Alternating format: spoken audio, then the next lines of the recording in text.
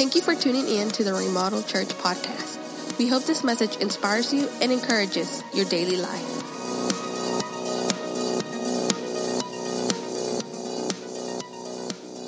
Hey, good morning, TRC. I'm so glad that you're here. And let me tell you, I am so thankful for all of you who serve in the ministry so faithfully.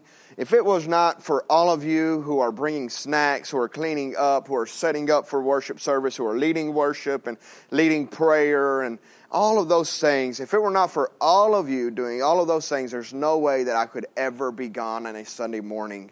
But because you've been faithful to the calling that God has placed over your life and you're using your gifts to extend His kingdom and to build ministry, because you're doing all of those things, it gives me and my family freedom to be able to do things like go down to the beach to marry our worship pastor with his brand new wife. That's something to celebrate. He'll be gone this week and another week, but when he gets back, or when they get back, we're going to celebrate big time with them. If you would, open up your Bibles, go with me to Matthew chapter 26. That's where we're going to be basing our message out of today. So as you find your Bible, and as you go to Matthew chapter 26, we're going to start reading in verse 31. But I want to share with you just a little bit of what's going on here. You see, what's happening is this is actually the last day that Jesus is going to have with the disciples. And so He's being very intentional with everything that He's doing and everything that He's saying. And so He has gathered, they're celebrating the Passover, and they're sitting around a table, and He's establishing what we know today as communion or the Last Supper. And He's sharing with them, drink or take this bread, it's my body, and He's signifying that He's about to be taken and crucified on the cross. And then He says, drink the wine, this represents my blood for healing. And He's representing and He's showing them that He's about to pour out His blood as sacrifice for forgiveness of our sins.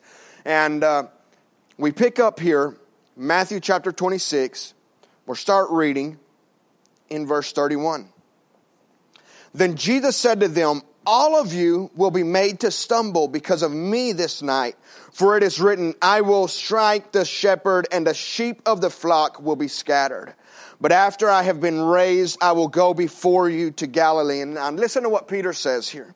Peter answered and said to him, even if all are made to stumble because of you, I will never be made to stumble. You hear the pride and the arrogance in that? I will, even if everybody else messes up, Jesus, I'm never going to mess up. Even if everyone else denies you, I'm going to be perfect in my faith. I'll never be made to stumble. And Jesus responds with this, assuredly I say to you that this night, before the rooster crows, you will deny me 3 times.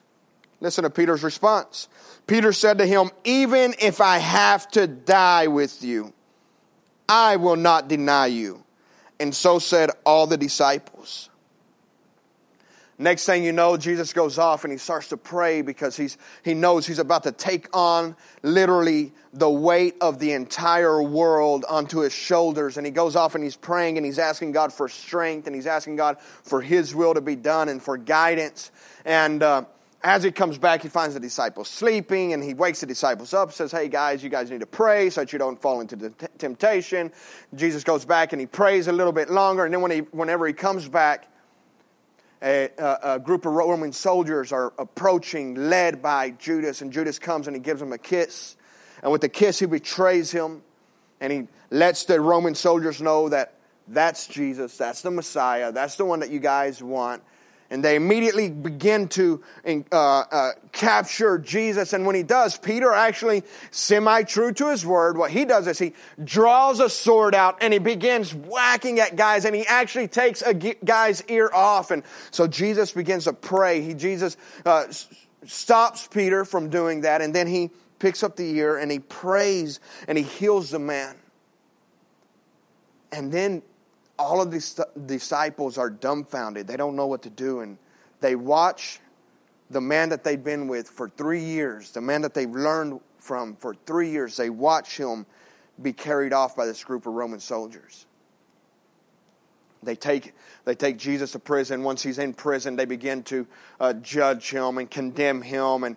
And then, the ruler actually says, I don't want to crucify him. I don't want to kill him. He hasn't really done anything. So he actually takes him out before the crowd and says, hey, who do you guys want? It's custom for us to release a prisoner once a year. Do you guys want us to release Jesus? He hasn't done anything really. Or do you want us to release this other guy? And they say, no. Crucify him. Crucify him, crucify him. And so they take him, Pontius Pilate takes him and he says, you know what, beat him, but don't kill him. And maybe they'll be happy with that. So they take him and they beat him with the cat of nine tails and they whip him almost to death just about. And he brings them before them again, before the crowd, before all the multitude of the priests and all the religious people, and brings them to him again and says, okay, here he is. I'm going to release him. He's paid enough. He's done enough. And they begin to cry out again, no, crucify him, crucify him, crucify him. So now they give Jesus a cross and he begins to go up this hill. And once he begins to walk and carry this cross up the hill, this is where we pick it up here again in Matthew chapter 26, verses 69 down to 75. Now Peter sat outside of the courtyard. Peter's watching from a distance.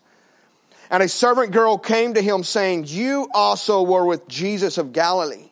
But he denied it before them all, saying, I do not know what you are saying. And when he had gone out to the gateway, another girl saw him and said to those who were there, this fellow also was with Jesus of Nazareth. But again he denied with an oath, I do not know the man. And a little later, those who stood by came up and said to Peter, surely I say, you also are one of them, for your speech betrays you. Then he began to curse and swear, saying, I do not know the man. Remember, Jesus prophesied this over Peter. And then he began to curse and swear, saying, I do not know the man. Immediately, a rooster crowed. And Peter remembered the word of Jesus who had said to him, before the rooster crows, you will deny me 3 times. Now listen to this last part. So Peter went out and he wept. He cried bitterly. Shame overwhelmed him. Let's pray. God, we thank you so much this morning. We thank you for being in this place. We thank you for your presence. We thank you, God, for your word. We ask you, Lord, this morning that you would help us to understand your word. Help us to receive your word. But God, more than anything, help us to live your word out. In Jesus' name we pray. And everybody says, amen. Amen. So what has happened with Peter has probably happened with all of us in some point in time in our lives. See, Peter made a conscious decision. He had already said with so much proudfulness and so much arrogance, he said, I'm never going to deny you. I'll never stumble. Even if everybody else does, I never will. And he falls into hypocrisy because as soon as he's confronted, he begins to deny Jesus. And he doesn't only do it 1 time, but he does it 3 times. He had 3 opportunities to remember the conversation that he had with Jesus, to remember the arrogance that he had said it with. And 3 times he forgot until that rooster crowed. And as soon as he heard the rooster crow, shame overwhelmed him. And if we're honest, we've probably all been there. We've all done things that we thought we never would do. We've all said things that we thought we would never say. We've gone places we thought we would never go. Our sin, for every single one of us here in this place, everybody listening to my voice, more than likely our sin in some point in time has taken us farther than what we ever thought we would ever go. And we've made bigger mistakes than what we ever thought we'd ever make. We made wrong choices, we said the wrong things, and we hurt people that we never, ever wanted to hurt. You see, so sin is a part of life. We're all going to sin. Romans 3:23 says it well, for all have sinned. But what the devil tries to do with your sin is he tries to sneak in shame You see, and while all of us are going to have sin in our lives, and none of us are going to be perfect, we shouldn't have shame in our life. And this is what Peter is overwhelmed with at this moment. And maybe some of us here are overwhelmed with it right now. Let me define shame. Shame is a painful feeling of humiliation caused by consciousness of wrong or foolish behavior. The thing that I want us to understand about shame is actually two things. Number one, sometimes shame is self-inflicted. Sometimes I have shame in my life because of my own decisions, because of what I have chosen to do, because I willfully and consciously made wrong or foolish decisions or choices. I behaved badly. It's self-inflicted sometimes. And again, maybe some of us are facing that today. Maybe some of us are sitting here today and we're wishing we would not have done the things or said the things that we did. And we're filled with overwhelming shame. Maybe some of us have seen that side of shame, but maybe some of us have seen the other side of shame. You see, shame isn't always self-inflicted. Shame isn't always caused because of our own behavior. Sometimes shame is caused by the behavior of others. Sometimes shame is pushed upon us. You see, here, shame is self-inflicted for Peter, but then it's also being pushed upon him because they're not letting it go. They understand that he's probably lying, that he's sinning, that he's neglecting and refusing to listen to or acknowledge his relationship with Jesus. But instead of just letting it go, they keep nudging at it. And I can imagine the words being said like, how could you deny him? How could you act this way? And that's why Peter even goes as far as to curse. And as soon as he does, how could you act that way? Being a Christian. Has anybody ever heard that before? Well, I thought you went to church. Oh, I thought you were changed. I thought you were different. I thought you loved Jesus. Does that sound familiar to anybody? Most of the times it's the people closest to us. Most of the times it's maybe even sometimes even our family. Oh, I thought you were going to church now. How can you act that way? Sometimes it's pushed upon us because by judgmental people, by judgmental statements. And sometimes shame is pushed upon us by other people's actions. You see, maybe somebody hurt you a long time ago and you've never been able to get over it. And you feel shame and it's not even your fault. You didn't even do anything. But that man pushed himself upon you and he hurt you in a way that you've never been able to let go of, never been able to forget. That person did those things to you, said those things about you or to you. And they cut so deep. And you've been carrying shame for so long. Sometimes shame is self-inflicted, but sometimes it's pushed on us. It's thrown on us by others.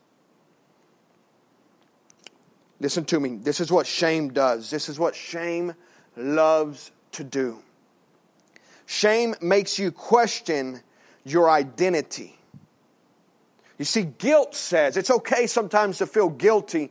You know, if I do something wrong, I'm guilty of sin. I'm guilty of doing something. And so what guilt does is I say, I'm sorry for what I did. If I do something wrong to one of you, I'm going to ask for forgiveness and I'm going to say, I'm sorry for what I did because I'm guilty of harming you or I'm guilty of saying that or whatever. That's what guilt says, is I'm sorry for what I did. But shame changes a couple of words and says, I'm sorry for who I am. You see, shame loves to make us question our identity. And that's what the enemy will do, man. Whenever we mess up again, he'll sneak into our minds and he'll try to sneak into our hearts and he'll say, you see, you're not really who you say you are. you're not really saved. You don't really love Jesus. You're not really changing. You're not really following Jesus. You're not a good father. You're not a good mother. You see, you're not a good husband or a good wife. You're not a good child. You're not a good uncle or aunt. You're not a good employee. You're not a good boss. You're not a good supervisor. And he makes us question who we are. Let me tell you what the Bible says. 2 Corinthians chapter 5, verse 17. Therefore, if anyone is in Christ, he is a new creation. Old things have passed away. Behold, all things have become new. While shame and the enemy want to sneak in and make you question your identity and tell you see, you're not different. You see, you're not any good. The Bible tells us that all things are made new for those of us who are in Christ Jesus. So I want to encourage you this morning to kick shame to the curb. Because you are different. You are a new creation. Jesus inside of you is greater than he who is in the world. Don't allow shame to manipulate you into thinking or changing or believing you're not who God says that you are. Another thing that shame loves to do is shame says you'll always be the same and never change. There's a couple of things, this is so real to me, because there's a couple of things in my life that I struggled with. Throughout my life, I had just thought that this was just a part of me, a part of my personality and just who I was going to be and just a failure that I was going to have in my life forever.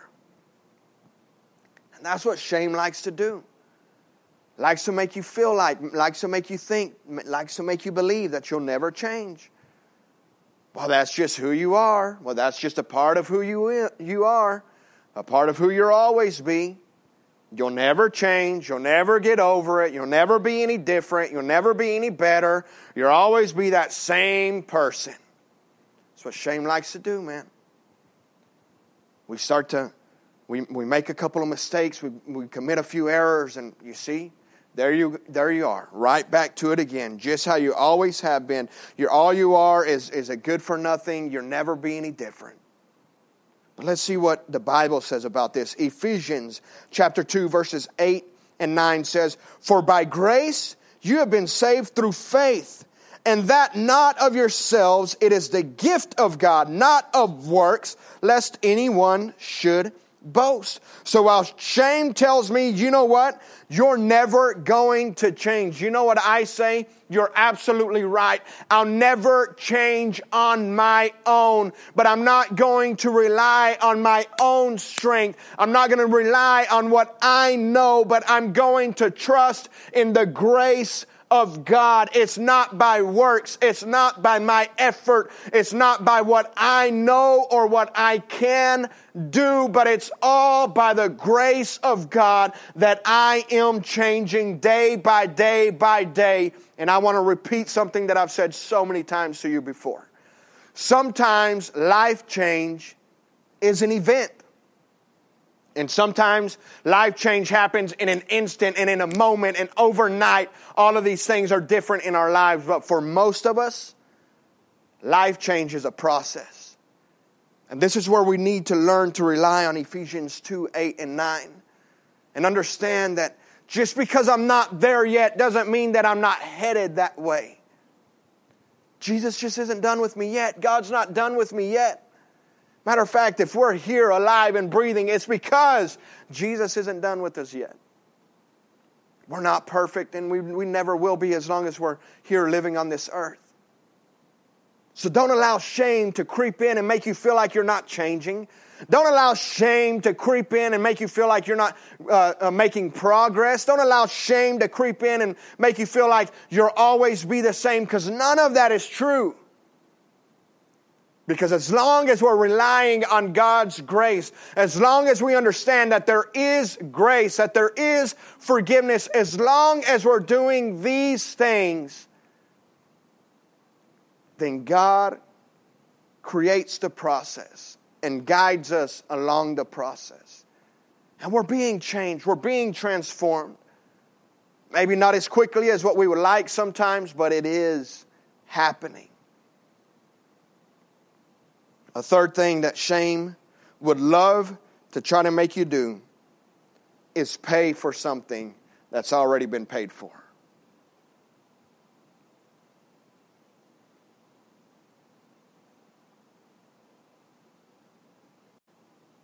He would love to make you pay for something that's already been paid for. I don't know about you, but I don't like paying double for things. If I already paid my cell phone bill for that month, I'm not going to pay it again that month. Or if I've already paid the electric bill or the insurance or whatever it may be, I don't want to pay double. But yet that's what shame tries to make us do.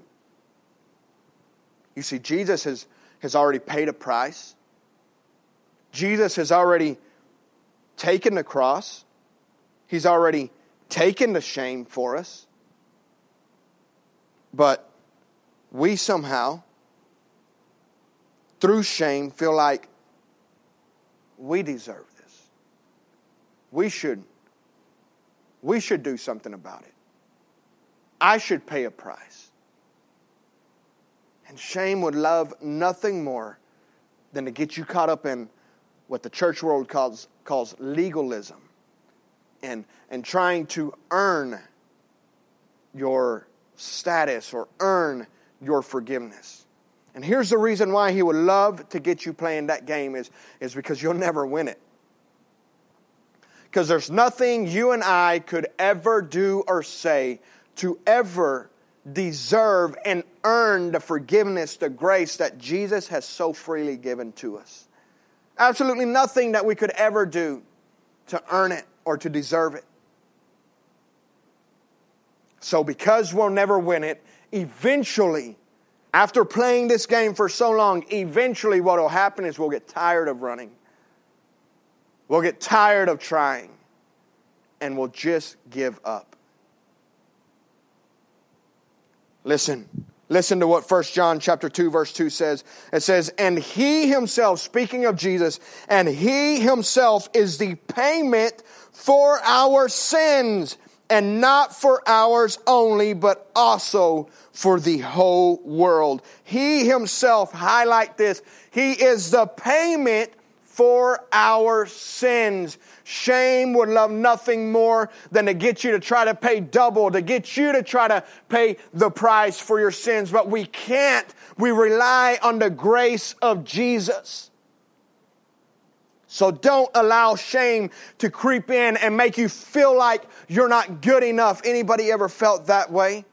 You're just not good enough. You'll never be good enough. You'll never know enough. That's what shame would love to do, is make you feel like you haven't given enough. You haven't done enough. You haven't been smart enough. You haven't been good enough. He would love nothing more to make us believe these lies so that we would just give up on it all.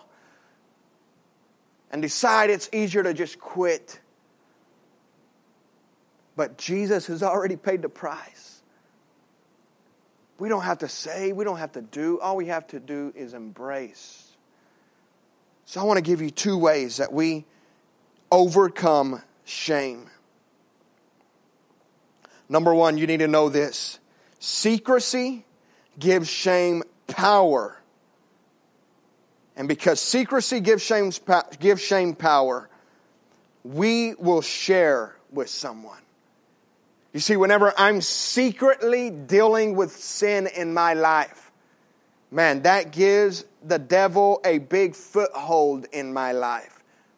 That allows him to play games in my mind like you wouldn't believe.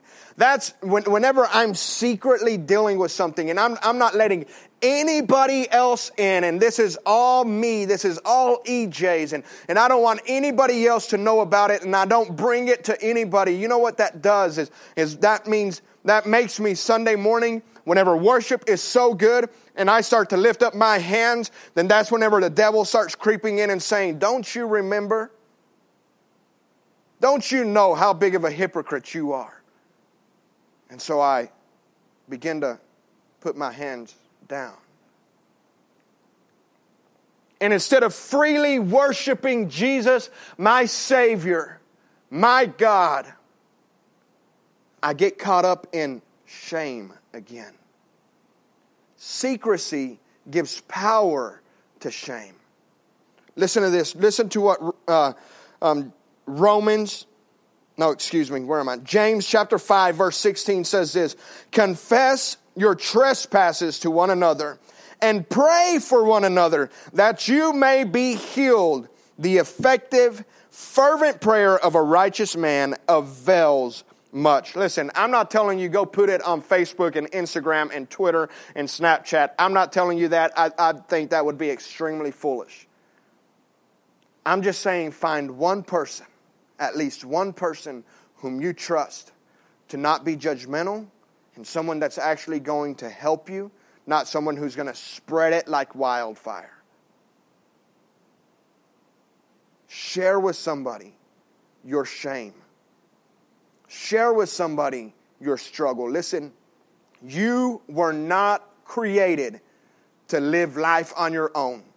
You were not created to struggle on your own. Matter of fact, when Jesus made Adam the very first man to ever exist, you know what he said when he looked at him?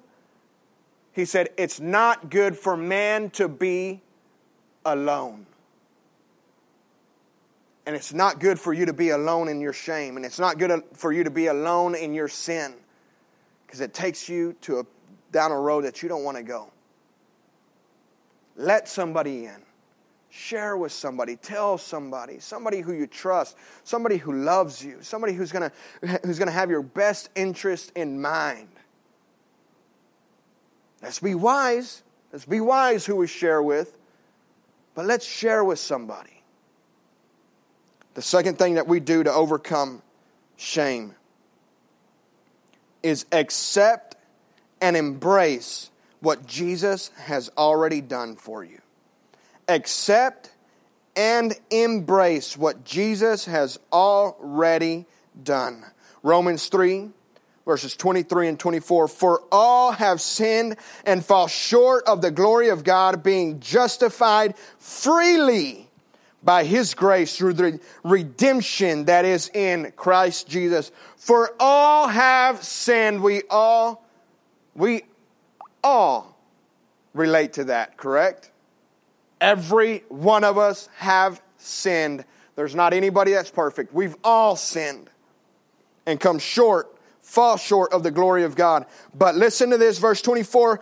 Being justified freely by His grace through the redemption that is in Christ Jesus. So yes, I've sinned. Yes, I make mistakes, and so do you. But guess what? Verse 24 is even more powerful. We've been redeemed through it. We don't have to live in shame. We don't have to be embarrassed, and we don't have to walk around with our heads down. We don't have to be shamed and overwhelmed with shame because we have been redeemed. All I have to do is accept it and embrace it. I'll never be perfect. And I'm okay with that. Because I serve a living God that is perfect.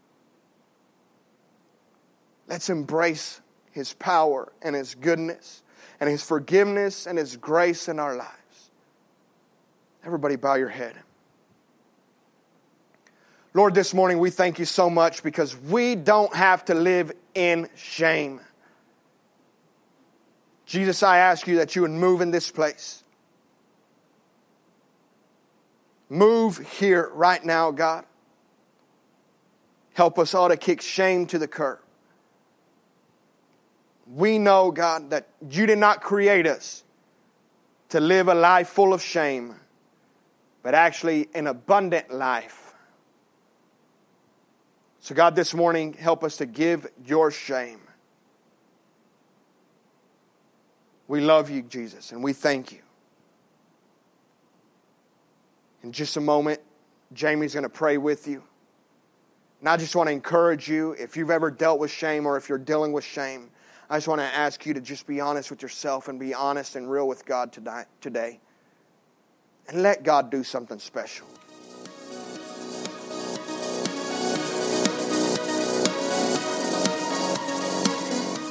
This is the end of the message. For more information, go to www.theremodelchurch.com.